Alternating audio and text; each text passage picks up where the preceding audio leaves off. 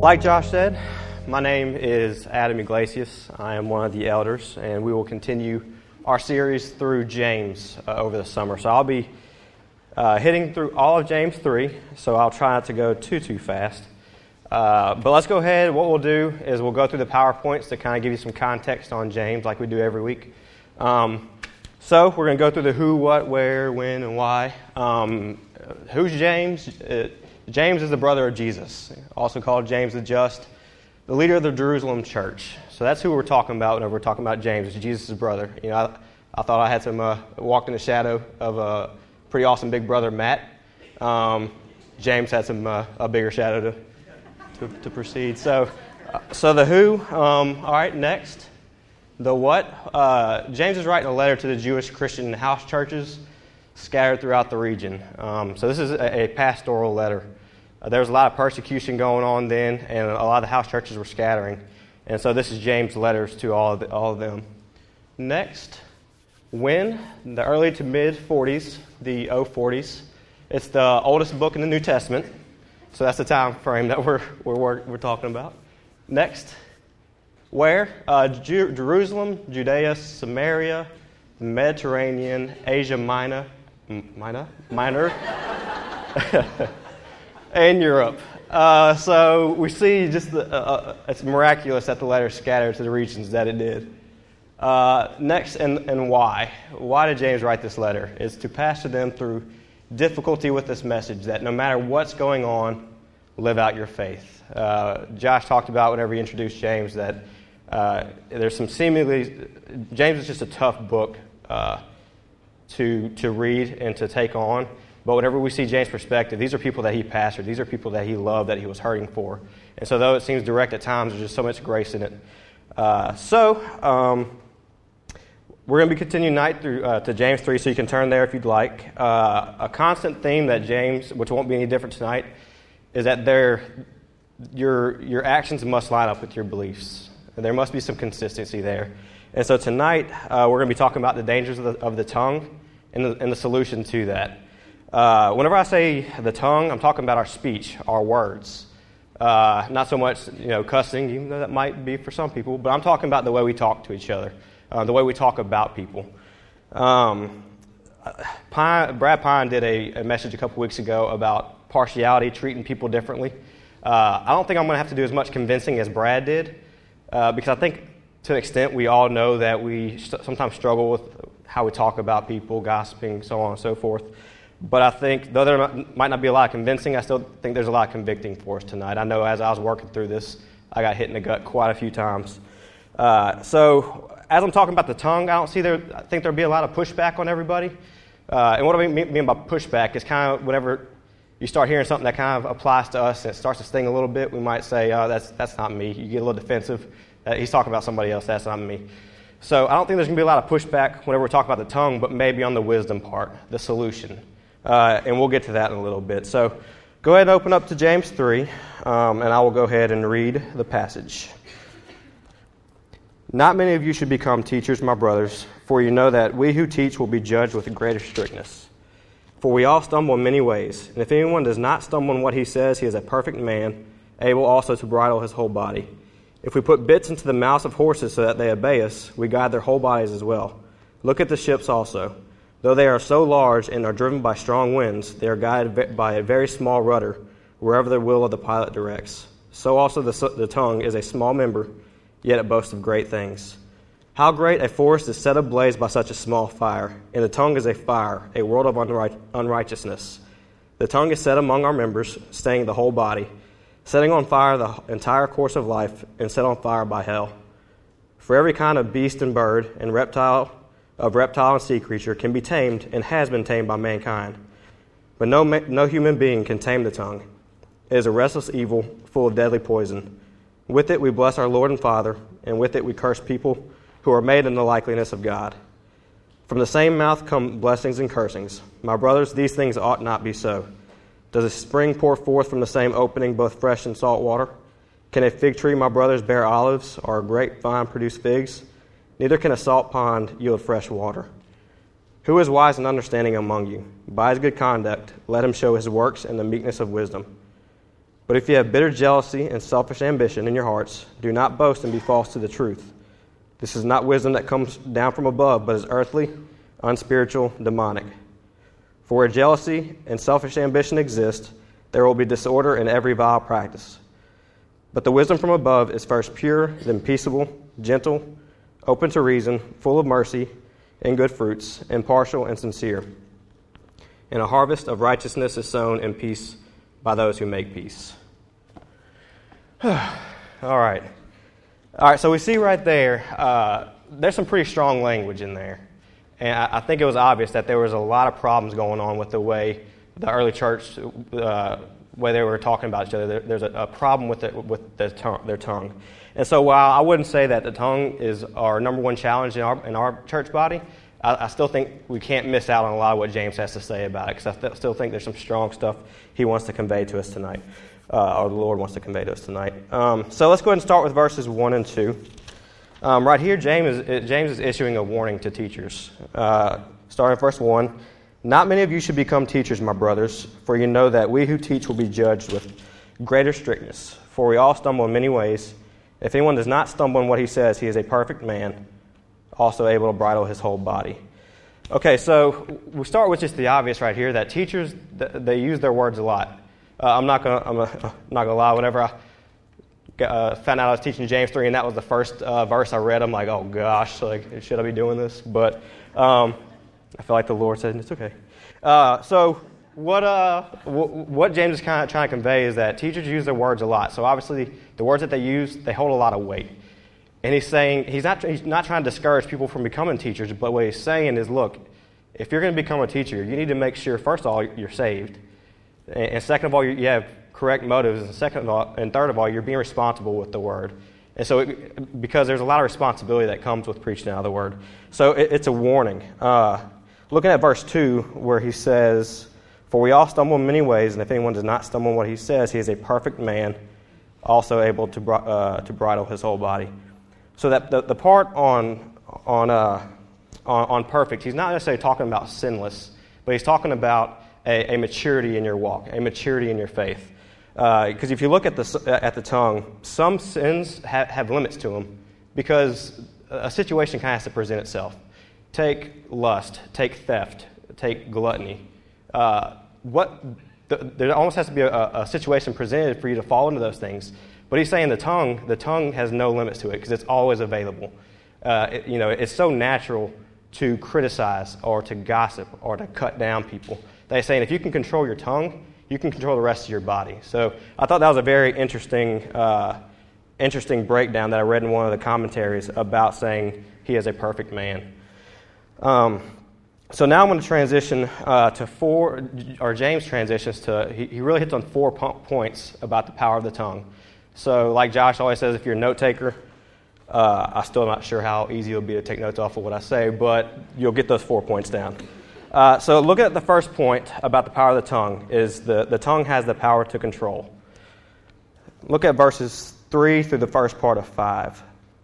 "If we put bits into the mouths of horses so that they obey us, we guide their whole bodies as well. Look at the ships also. Though they are so large and are driven by strong winds, they are guided by a very small rudder wherever the will of the pilot directs. So also the tongue is a small member, yet it boasts of great things." All right, so you see the imagery that he uses right there, starting with the horses. I got permission to kind of give him a hard time. My brother-in-law likes to ride horses. I kind of consider him a cowboy, so he knows more about horses than I do. But I'm still going to give it a shot. But you look at horses. You can take a 300-pound Olympic weightlifter, just this massive guy, put it on a horse without a bit in its mouth, and it's still virtually impossible to tame it, to direct it where you want to go. But then you take an 80-pound girl, very dainty, put on a horse with a bit in its mouth, and she can very easily control where she wants that horse to go.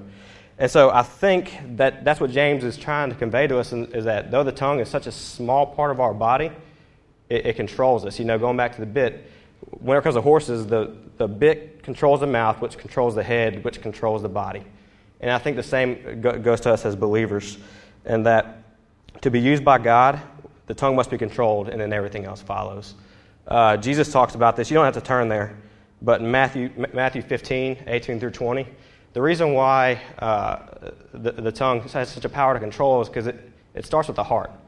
Everything that comes out of the mouth originates in the heart. And so, Jess, you can go ahead and throw Matthew 15, verse 18 up there, 18 through 20. But what comes out of the mouth proceeds from the heart, and this defiles a person. For out of the heart come evil thoughts, murder, adultery, sexual immorality, theft, false witness, slander. These are what defile a person, but to eat with unwashed hands does not defile anyone. So I forgot to give a little background about that. Basically what's going on right there in Matthew is Jesus is talking to his disciples, and the Pharisees were kind of giving the disciples a hard time about not washing their hands before they eat. That was part of the law. You wash your hands before you eat or it defiles you. And Jesus is saying, look, it doesn't matter what goes in your body that defiles you. It's what comes out. It's what starts in the heart. And so Jesus does what he does all the time so beautifully. He talks about the heart issues first behind it. And so one of the commentaries one of the commentaries I read says that the tongue is the tattletale of the heart. I thought that was pretty awesome. The tongue is the tattletale of the heart. So I think whenever we look at all that, the tongue has just an amazing or a destructive or whatever power to control, whichever way it's used. So that's point one. The tongue has the power to control. Point number two is the tongue has the potential to corrupt and destroy. Look at the second part of verse 5 and verse 6. How great a forest is set ablaze by such a small fire, and the tongue is a fire, a world of unrighteousness. The tongue is set among our members, staining the whole body, setting on fire the entire course of life, and set on fire by hell. All right, some more strong stuff that James is talking about. So again, one of the commentaries I was reading talks about fire. And it was talking about fire has an amazing capability to reproduce itself. As long as it's got enough fuel and oxygen, a fire can virtually keep on going and going. I think we see that going on right now in Arizona and Colorado, these forest fires that just keep on going on and on, causing so much destruction, all probably started from one single spark or one lantern knocked over or something like that. But so fire's got the amazing capacity to reproduce itself, but most other objects don't. You take water, for example. I can knock over a cup of water, and the water can't reproduce itself into a flood. And so I think that's why it's so unique that James used fire right there, because fire, like I said, keeps going and going. And I see that. I think we all see that parallel with the tongue, the way we talk about each other, the way we talk to each other. Think about gossip. Think about rumors, slandering each other, being very cynical of each other. Those things have an ongoing, devastating impact. I guarantee that if I were to go around this room and ask every person to recall a childhood memory of somebody saying something pretty hurtful to you, can you remember whenever somebody said something pretty hurtful as a child? I guarantee you very quickly everybody can say, yeah, I remember that, and this is what it was. It doesn't stop, and it's so hard to stop whenever we're talking about the power of the tongue and its potential to destroy. Go to look at verse 6. And the tongue is a fire, a world of unrighteousness. The tongue is set among our members, staining the whole body, setting on fire the entire course of life, and set on fire by hell. The part staining the whole body, I find that pretty interesting. In that, in other words, what the fire doesn't destroy, the smoke will ruin. About 5 or 6 months ago, I took another insurance test, a property and casualty insurance test. And there's a section on homeowners insurance. Now, I see some of y'all getting jacked about this part. I mean, it's very exciting. But what I was talking about when I was talking about the homeowners insurance is all homeowners insurance has a basic coverage that always includes fire protection. Now, what I found was interesting is that every time we talked about, insurance would always cover fire, it also would cover smoke damage. Because if you think about smoke damage is irreversible. If you get smoke and curtains from a fire, it's not coming out. So the insurance will come in and pay for that. I think that's got a unique, and again, I'm going to draw the line here somewhere, but I think that's got a unique parallel to when we're talking about the words that we use. Because sometimes we use words, whether it be in our marriages or our friendships, that don't just completely destroy the marriage. The marriage doesn't fall apart because of these words that you use at this particular time, or your friendship still goes on. But does it contaminate it? Will there be bitterness and whatever other words are out there? Here comes the vocabulary. Will there be bitterness and just stuff built up inside that marriage that though it didn't destroy the marriage, it contaminated it? All right. So now, again, I'm not gonna make a parallel to the Holy Spirit to insurance because it would become blasphemous real quick. But taking the insurance example, insurance has the capability to come and replace those curtains that have the smoke damage. But insurance, we always say, is something that you buy hoping not to use because it can be a pain. And I think that's the same here, that the Holy Spirit, it's not exactly the same, so please don't call me out on it. But the Holy Spirit no doubt has the power to come in and repair that damage that a lot of times we cause. But why? Why do we keep causing fires? I think if I want to talk about the power of the Holy Spirit and what it's done in my life, I want to testify about awesome things, not, man, I kept on lighting fires. By the way, I was talking about people when that Holy Spirit came and just, man, He really healed. That's a great thing, but that's not something like that. I guess why? Why do we want to keep starting fires like that? So that's that. That our tongue has the potential to corrupt and destroy. So the first point, again, has the power to control. The second has the power to corrupt and destroy. Point number 3, the tongue has an uncontrollable power. Look at verses 7 and 8. For every kind of beast and bird, of reptile and sea creature can be tamed and has been tamed by mankind, but no human being can tame the tongue. It is a restless evil full of deadly poison. All right, again, just more strong stuff. That James is basically saying that the tongue is innately uncontrollable. By itself, no man can tame it. He uses these animals. We think about these just wild animals. You think about whales jumping through hula hoops. You think about tigers on stage with magicians or snakes doing dances. I mean, these are a pretty big deal on the feat that man has been able to tame these animals. You think about Noah's Ark, that he was able to get every animal onto a boat without major incidents. But James is saying, though those things have happened, a man cannot tame the tongue on his own. That's pretty strong. So you go, moving on to deadly poison. Oh man! Somebody asked me if I had any jokes. I was like, no, because I'll mess up enough to where I can keep it going. All right. So verse 8. But no human being can tame the tongue. It is a restless evil, full of deadly poison. Again, one of the commentaries I was reading talked about the deadly poison. I thought this was pretty unique. And that he talked about the most effective poisons are odorless and tasteless. And so, again, it draws an amazing parallel to a lot of times we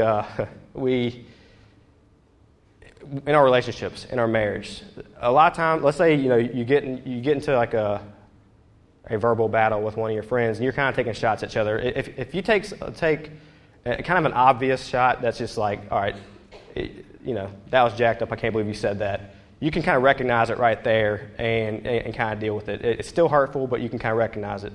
It's those subtle shots a lot of times that can be the most effective because you can easily defend it. Like, wait, what are you talking about? I didn't mean anything by that. And so subtle shots, subtle criticism, that can be the most effective because they'll linger and they won't be addressed. And I think that's a unique parallel to the deadly poison, that some of the most effective deadly poisons are odorless, are tasteless. So whenever we're talking about our speech and the way we communicate, it's not always the obvious stuff. It's the subtle stuff that hurts as well. I'll go the social media aspect on this. Man, so many fires have had to be put out through Facebook and Twitter. Obviously, I've done my homework. I don't think they had Facebook and Twitter back then. So we did talk about that. James is talking a lot about the way we talk to each other. But this is the 21st century. There's so many other ways we can communicate. And you look on Facebook and Twitter through passive aggressiveness, through these subtle things that just cause so much damage. It causes another fire. And so I think that's another part of that deadly poison that he's talking about. So that's point number 3, that the tongue has an uncontrollable power. Moving on to the last point on the power of the tongue is the tongue has a power to compromise. Look at verses 9 through 12. With it we bless our Lord and Father, and with it we curse people who are made in the likeness of God. From the same mouth come blessing and cursing. My brothers, these things ought not be so. Does a spring pour forth from the same opening both fresh and salt water? Can a fig tree, my brothers, bear olives, or a grapevine produce figs? Neither can a salt pond yield fresh water. So right here, James is continuing to drive home that point that there's got to be consistency in what we say we believe and how we live. He's asking these questions. Can a fig tree bear olives? He's asking these ridiculous questions that don't even really demand an answer because it's so ridiculous. He's asking the same things about believers, like, should we be blessing and cursing at the same time? It should be just as ridiculous for us to be doing that as it is to assume a fig tree can bear olives. Let's go back. So he talks about, basically right there, he's talking about duplicity. And duplicity means double-minded. Don't be double-minded. Don't be double-minded with our speech. God has created us to be simple creatures, simple being single-minded. We were created to worship Him, to glorify Him, to be edifying with our speech. That's why there causes so much anxiety and everything whenever we're not being who we're created to be. Going back to the fire example, and kind of still working on the power to compromise, is that fire can be used for good stuff as well. Fire can be used to warmth or to warm. Fire can be used to cook with, to provide. And so I think our words are the same way, that words can be used for just amazing things, but they can also be used for devastation. I'll kind of pick on us husbands right now because, a lot of this stuff convicted me. And that, what kind of fires are we producing as husbands with our language to our wives, to our kids? Are they edifying and building up? Or do you just want to be right all the time? No, that's something I, struggle with. I like to be right. And so is it worth causing a forest fire? And I think that's kind of a gut check that we all have, that, we as husbands need to have, because, man, these things, it's a big deal the way we talk to our kids. It's a big deal the way we talk to our wives. And I'm not leaving out everybody else, co-workers, school, people that we go to school with. It's everybody. So at this point, we should feel a little beat up, And if we were to stop there, I think our natural reaction would be the behavior modification that we talk about. All right, well, I just need to work on fixing those 4 things so I can be closer to God. And James continues drives home the point that actions are very important, but it's also the belief behind it, the heart behind it. And I think that's why, that's kind of why I had to go through the whole chapter of the whole 3rd chapter of James, because if I were to stop there, it would kind of be open-ended. And so James kind of talks about the solution to that, the solution to the problem of the tongue. And it's not just the problem of the tongue; it's whatever struggles you may have, whether it be impartiality or treating people differently or whatever it may be. But he's saying that this is the solution. So we talked about the power of the tongue and how devastating it can be. Now we're going to move on to the solution. What he says is the solution is wisdom. One of the definitions that I liked whenever I was looking up stuff on wisdom is properly and effectively applying truth to everyday life. Especially back then, I think even now, a lot of the rabbis were calling themselves wise just because they had so much intellectual knowledge. They were able to debate and argue and all this stuff. But what James is saying is that wisdom is action. We think it's cerebral, but it's applying truth. It's action. So a lot of times people, just know a lot of stuff, but they're not applying it. Well, that's not wise. That's foolishness. So we're going to take a look at 2 different types of wisdom, and then we're going to close out on how to apply this practically with our body. So we're going to look at false wisdom first. And so we're going to skip verse 13. I'm going to come back to it. Let's go to verse 14. But if you have bitter jealousy and selfish ambition in your hearts, do not boast and be false to the truth. This is not the wisdom that comes from above, but is earthly, unspiritual, demonic. For where jealousy and selfish ambition exist, there will be disorder and every vile practice. All right, so basically what James has done here is he lists some motives behind giving false wisdom. He gives a description of what it looks like, and he talks about what it causes. So starting with the motives, James mentions 2 motives given here for giving false wisdom, and that's bitter jealousy and selfish ambition.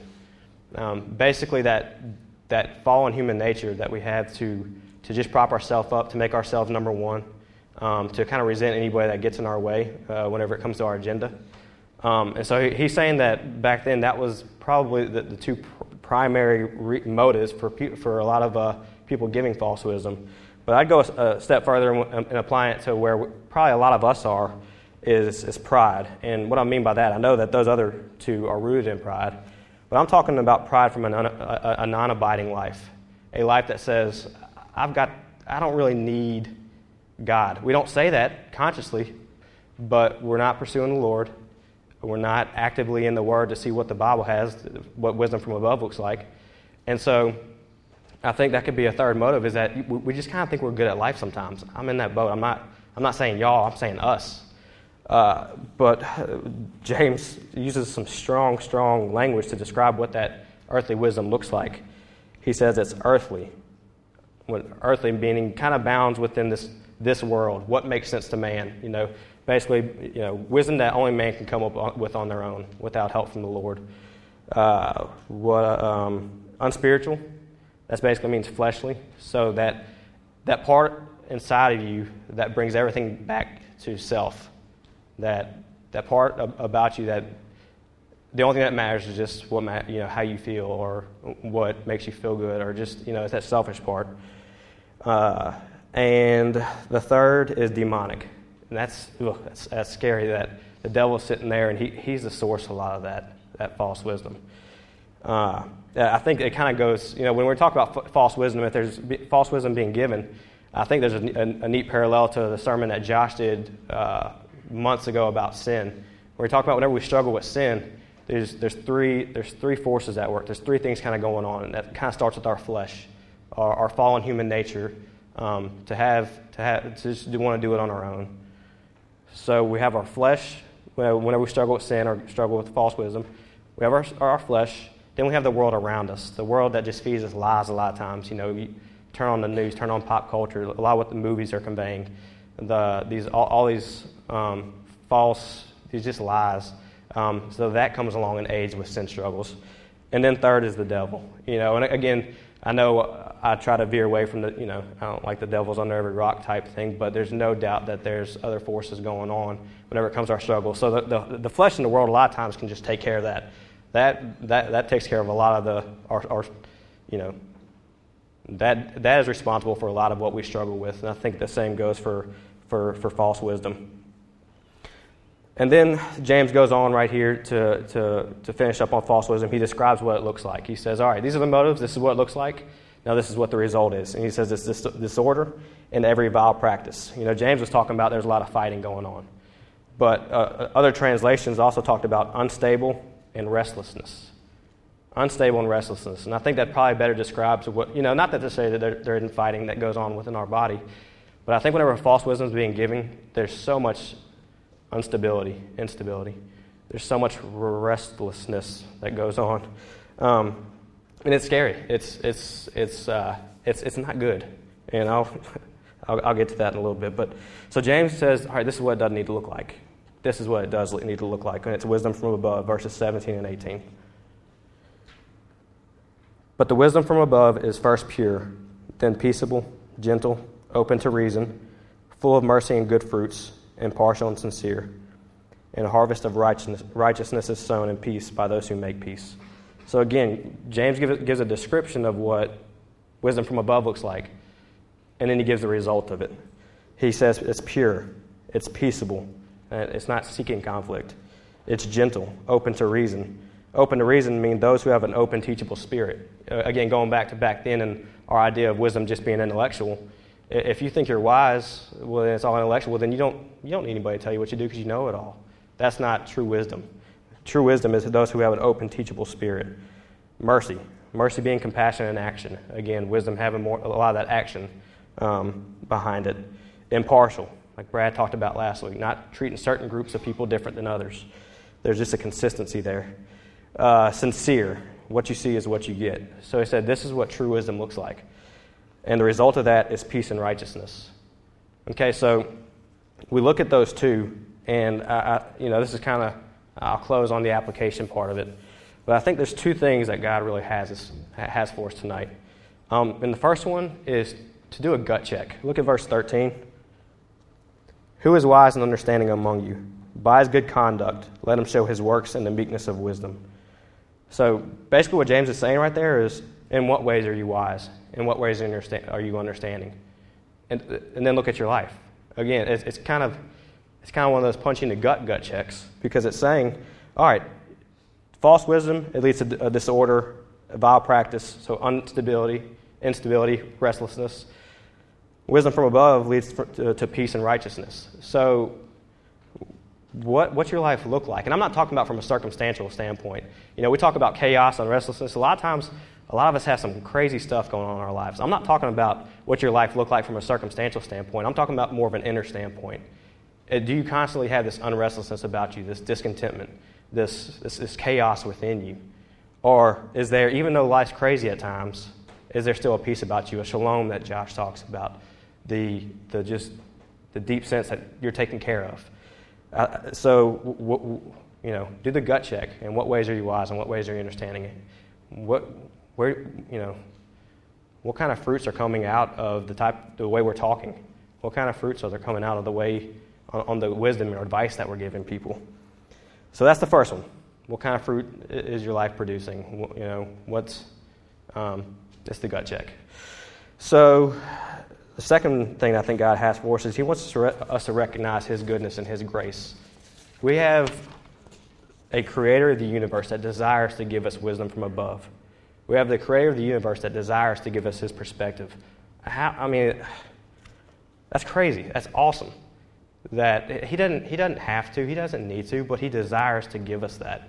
And I think that's where so much of this grace comes in, that James is saying, look, no man can tame the tongue, but Jesus can. Only He can do it. That's why I think it's crazy that sometimes people don't think James preaches grace, because he's saying, you can't do it. Only God can. I think that's awesome.